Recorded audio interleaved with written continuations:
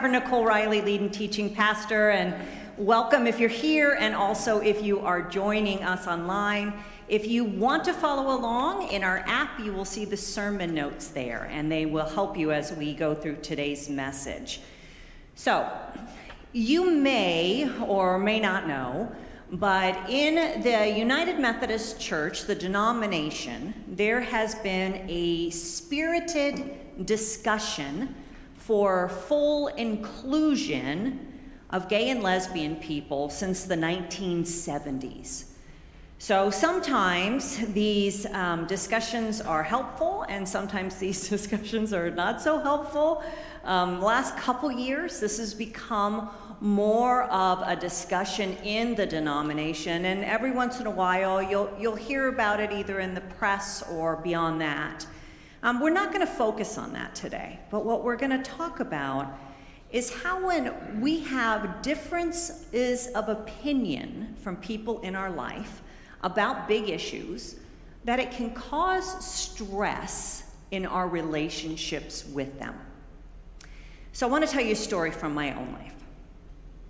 When I was a new pastor, I served at Hope in Torrance for 14 years. And during that time, I became someone who was pro the inclusion of LGBTQI folks in the full breadth of ministry. But Jerry, who was a member of the church and then eventually our lay leader, he was not. Jerry came to the church my second or third year there, and he came with his wife and his 2 kids, and he got involved right from the beginning. He was always willing to serve. He was always willing to help out. Even though he and he and many people in the church disagreed about a variety of issues, including politics and the environment, whatever it was, everybody always felt that that wasn't a big issue between us and Jerry because it never stopped us from always working together, always being a community together. Years after I left, probably about 10 years, it became more of a thing to talk about full inclusion of LGBTQI. And by full inclusion, what that refers to is allowing gay and lesbian people to be ordained in the church, to serve as pastors. So as this became more and more of an issue, I noticed Jerry would post more about this and his thoughts about it on Facebook. He became more and more outspoken about what he thought. Now, one day, I was on vacation. I woke up from an epic nap, and I was eating a large chocolate chip cookie.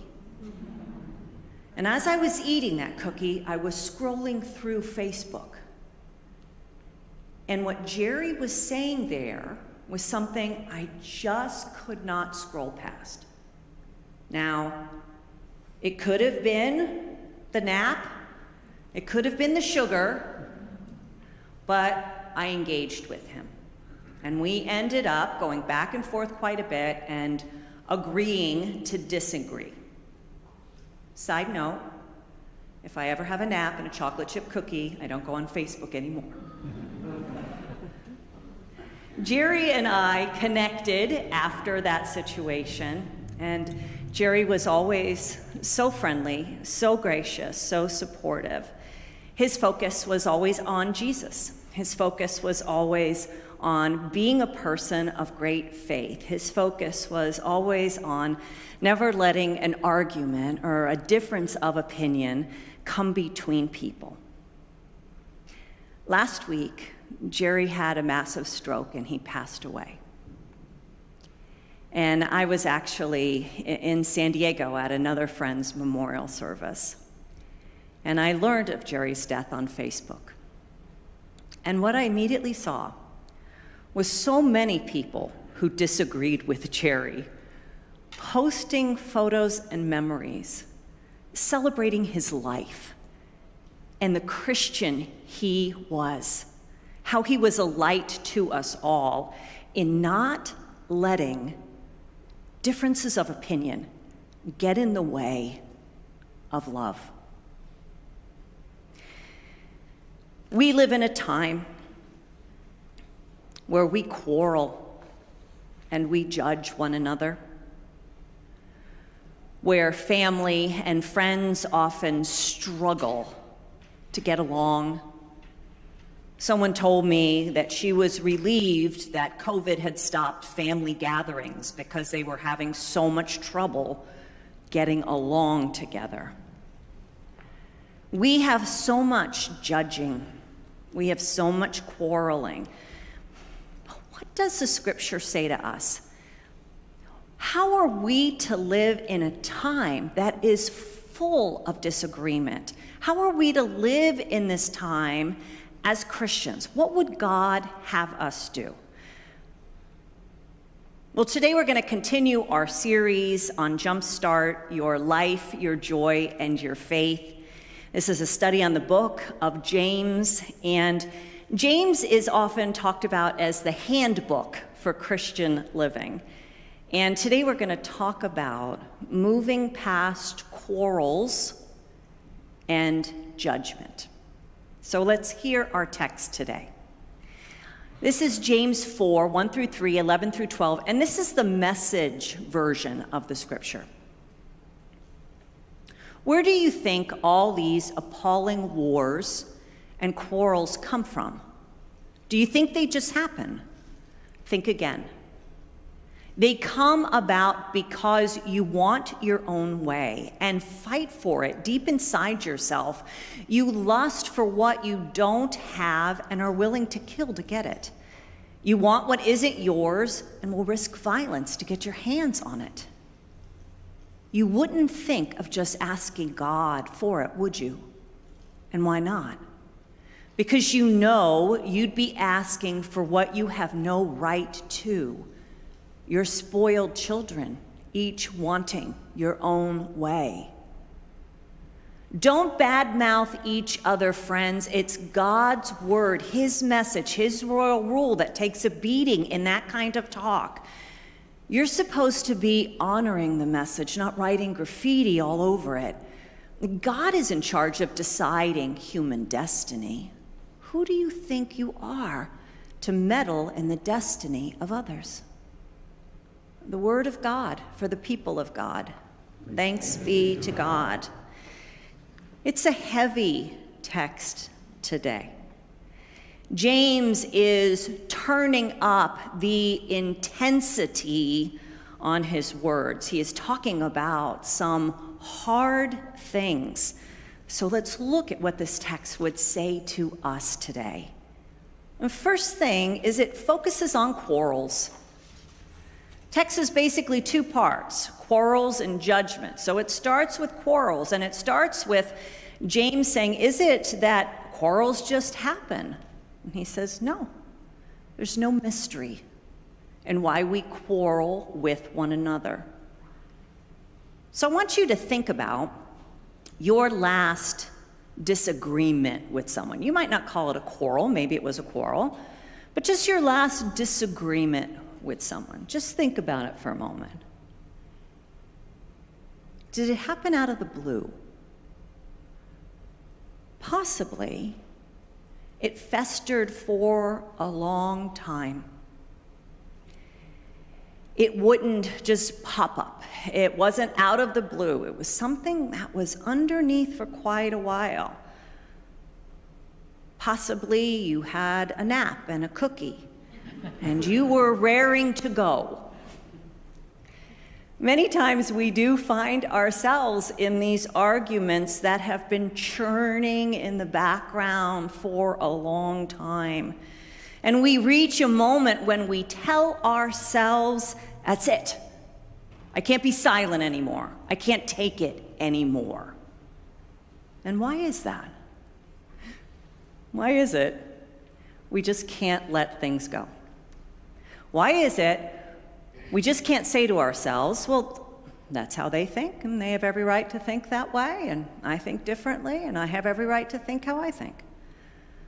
Well, This is really the second big point of the text. James says that we find ourselves doing this because we believe we are right.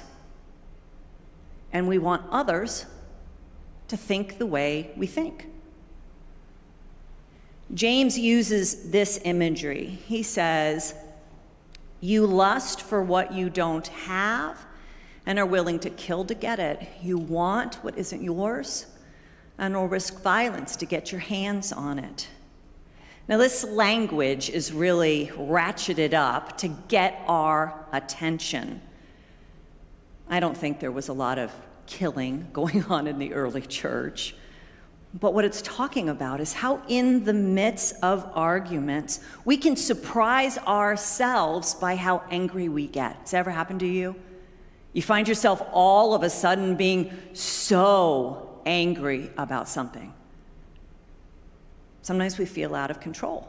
Sometimes we feel that these disagreements can even lead to violence. I am the oldest of 4 children. And if you are the oldest, you know that one of the things about being the oldest is that you have lots of time to develop how to taunt the other children. My brother David, in particular, was the one I liked to taunt. I liked to mock him. I liked to debate him. I liked to just give him a general hard time. And believe me, he gave as good as he got. But I remember the moment when I thought to myself, I should probably turn this down a bit. I realized that David was getting taller than I was, that he was getting stronger than I was. And there was that fateful moment when I saw that he picked up the wooden meat mallet and came after me with it. I crossed a line that day, and so did he. We were both so angry. Third thing to see is that most of our arguments may not end in outward violence, but sometimes they do. We see it in the news. We see the anger that erupts and how people who just have disagreements with each other find themselves doing things that they later terribly regret. But even when physical violence doesn't happen, there can be a deep anger that takes root in us and that sows its seeds of its own emotional violence. I want to draw attention to how in the text today, James is talking about a specific kind of argument, an argument around our desires. In other words, arguing with someone or with God or with life because there is something we want. And we don't pray for this thing because we know that we want it purely out of selfishness. And so how does that look? Well, one way it looks is that we may try to manipulate people to get what we want from them. We may offer them a guilt trip, or we may offer them promises to get them to do what it is we want them to do, because our hearts are set on getting our own way. And we believe that we know best. We do this because we rationalize with ourselves that, of course, what we think is the right thing and the thing that everyone should agree upon and everyone should do. I actually saw this in my own life this week. This week I was talking to my coach about a meeting I had coming up, and she said very innocently, "What outcome do you want the meeting to bring about?" And I had a moment of honesty where I said, well, I would like things to go exactly my way, and I would like the person I'm meeting with to do exactly what I think she should do, and I think that would be best for everybody, which of course is the problem. And James is talking about that today. We do not have the right to control others. James says it this way. He says, you're spoiled children, each wanting your own way.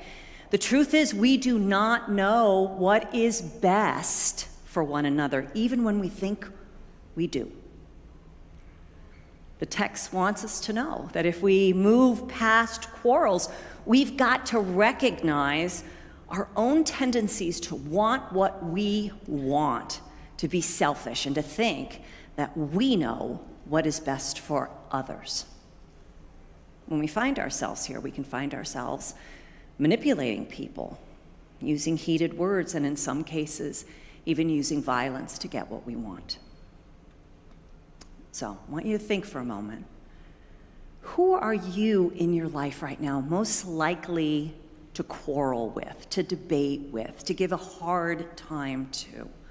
Maybe someone in your family, maybe someone in your neighborhood, maybe someone at work or school. I want you to think about who that person is. And I want you to be willing to have a little bit of a shift of perspective, that you would recognize your tendencies here to quarrel, and that you would be willing to grow in your respect for the other person. Even if there will never be a meeting of the minds, as followers of Jesus, you and I are called to embrace the truth that it is not our job to change anyone. We are called to love and to respect one another. So that builds on this second part of the text for today, this part on judgment. Let's hear that part again. It says, don't badmouth each other, friends. It's God's word, his message, his royal rule that takes a beating in that kind of talk. You're supposed to be honoring the message, not writing graffiti all over it. God is in charge of deciding human destiny. Who do you think you are to meddle in the destiny of others? So if the first part of our text today is about becoming aware of what's behind the quarrels we get in, and to be willing not to manipulate each other and to grow in our respect for those who see things differently than we do, this part here, this second part, is about how we often find ourselves gossiping and putting people down. The text calls it bad-mouthing. Now, why is this a problem to bad-mouth people? Why is it a problem to put people down? What is the problem with this? James says it does not line up well with God's call on our lives. And one of the reasons is because each of us is created in the image and likeness of God. We are God's message to the world. His life lives in us. And when we put each other's down, well, the text puts it this way. It says, you're supposed to be honoring the message, not writing graffiti all over it. It's a great image, isn't it? It does feel like when we spend time and get in the habit of putting people down, it's almost like we've got a can of spray paint going over them or a Sharpie going over them. Second, what is missing when we do this? What is missing when we put one another down, when we badmouth each other, when we argue and complain about each other? Well, what is missing is understanding. Understanding our shared humanity. Understanding that we are all imperfect beings. Understanding that judgment is not for us to dole out, but that is what God does. As Jesus says, it's easy for us to see the speck in somebody else's eye, but not the log in our own. Also, it's an understanding that when we indulge in putting people down, we don't diminish others, we diminish ourselves. Because when we do this, when we get this habit in our lives, we become more distant from God, we become more distant from one another, we become more distant even from ourselves. And that's not how you and I are called to live this life. So who do you have a tendency to judge? Think about who they are. Family member, friend, somebody you know in the community. Are you willing to put that aside? To be willing to see that when you judge, it not only hurts, it hurts you. It diminishes the light of God that is within all of us. Lots to think about today. Jerry always reminded me in my over 10 years of working with him that the things we discussed and the arguments we got in weren't the most important things, but that respect and understanding and love and service were. So, what about you? Where do you need to move past quarrels and judgment? Do it. You will be lighter in your spirit, and you will be happier in your heart. For when we put aside quarrels and judgments, that is a sure way to jumpstart our life, our joy, and our faith. Let us pray.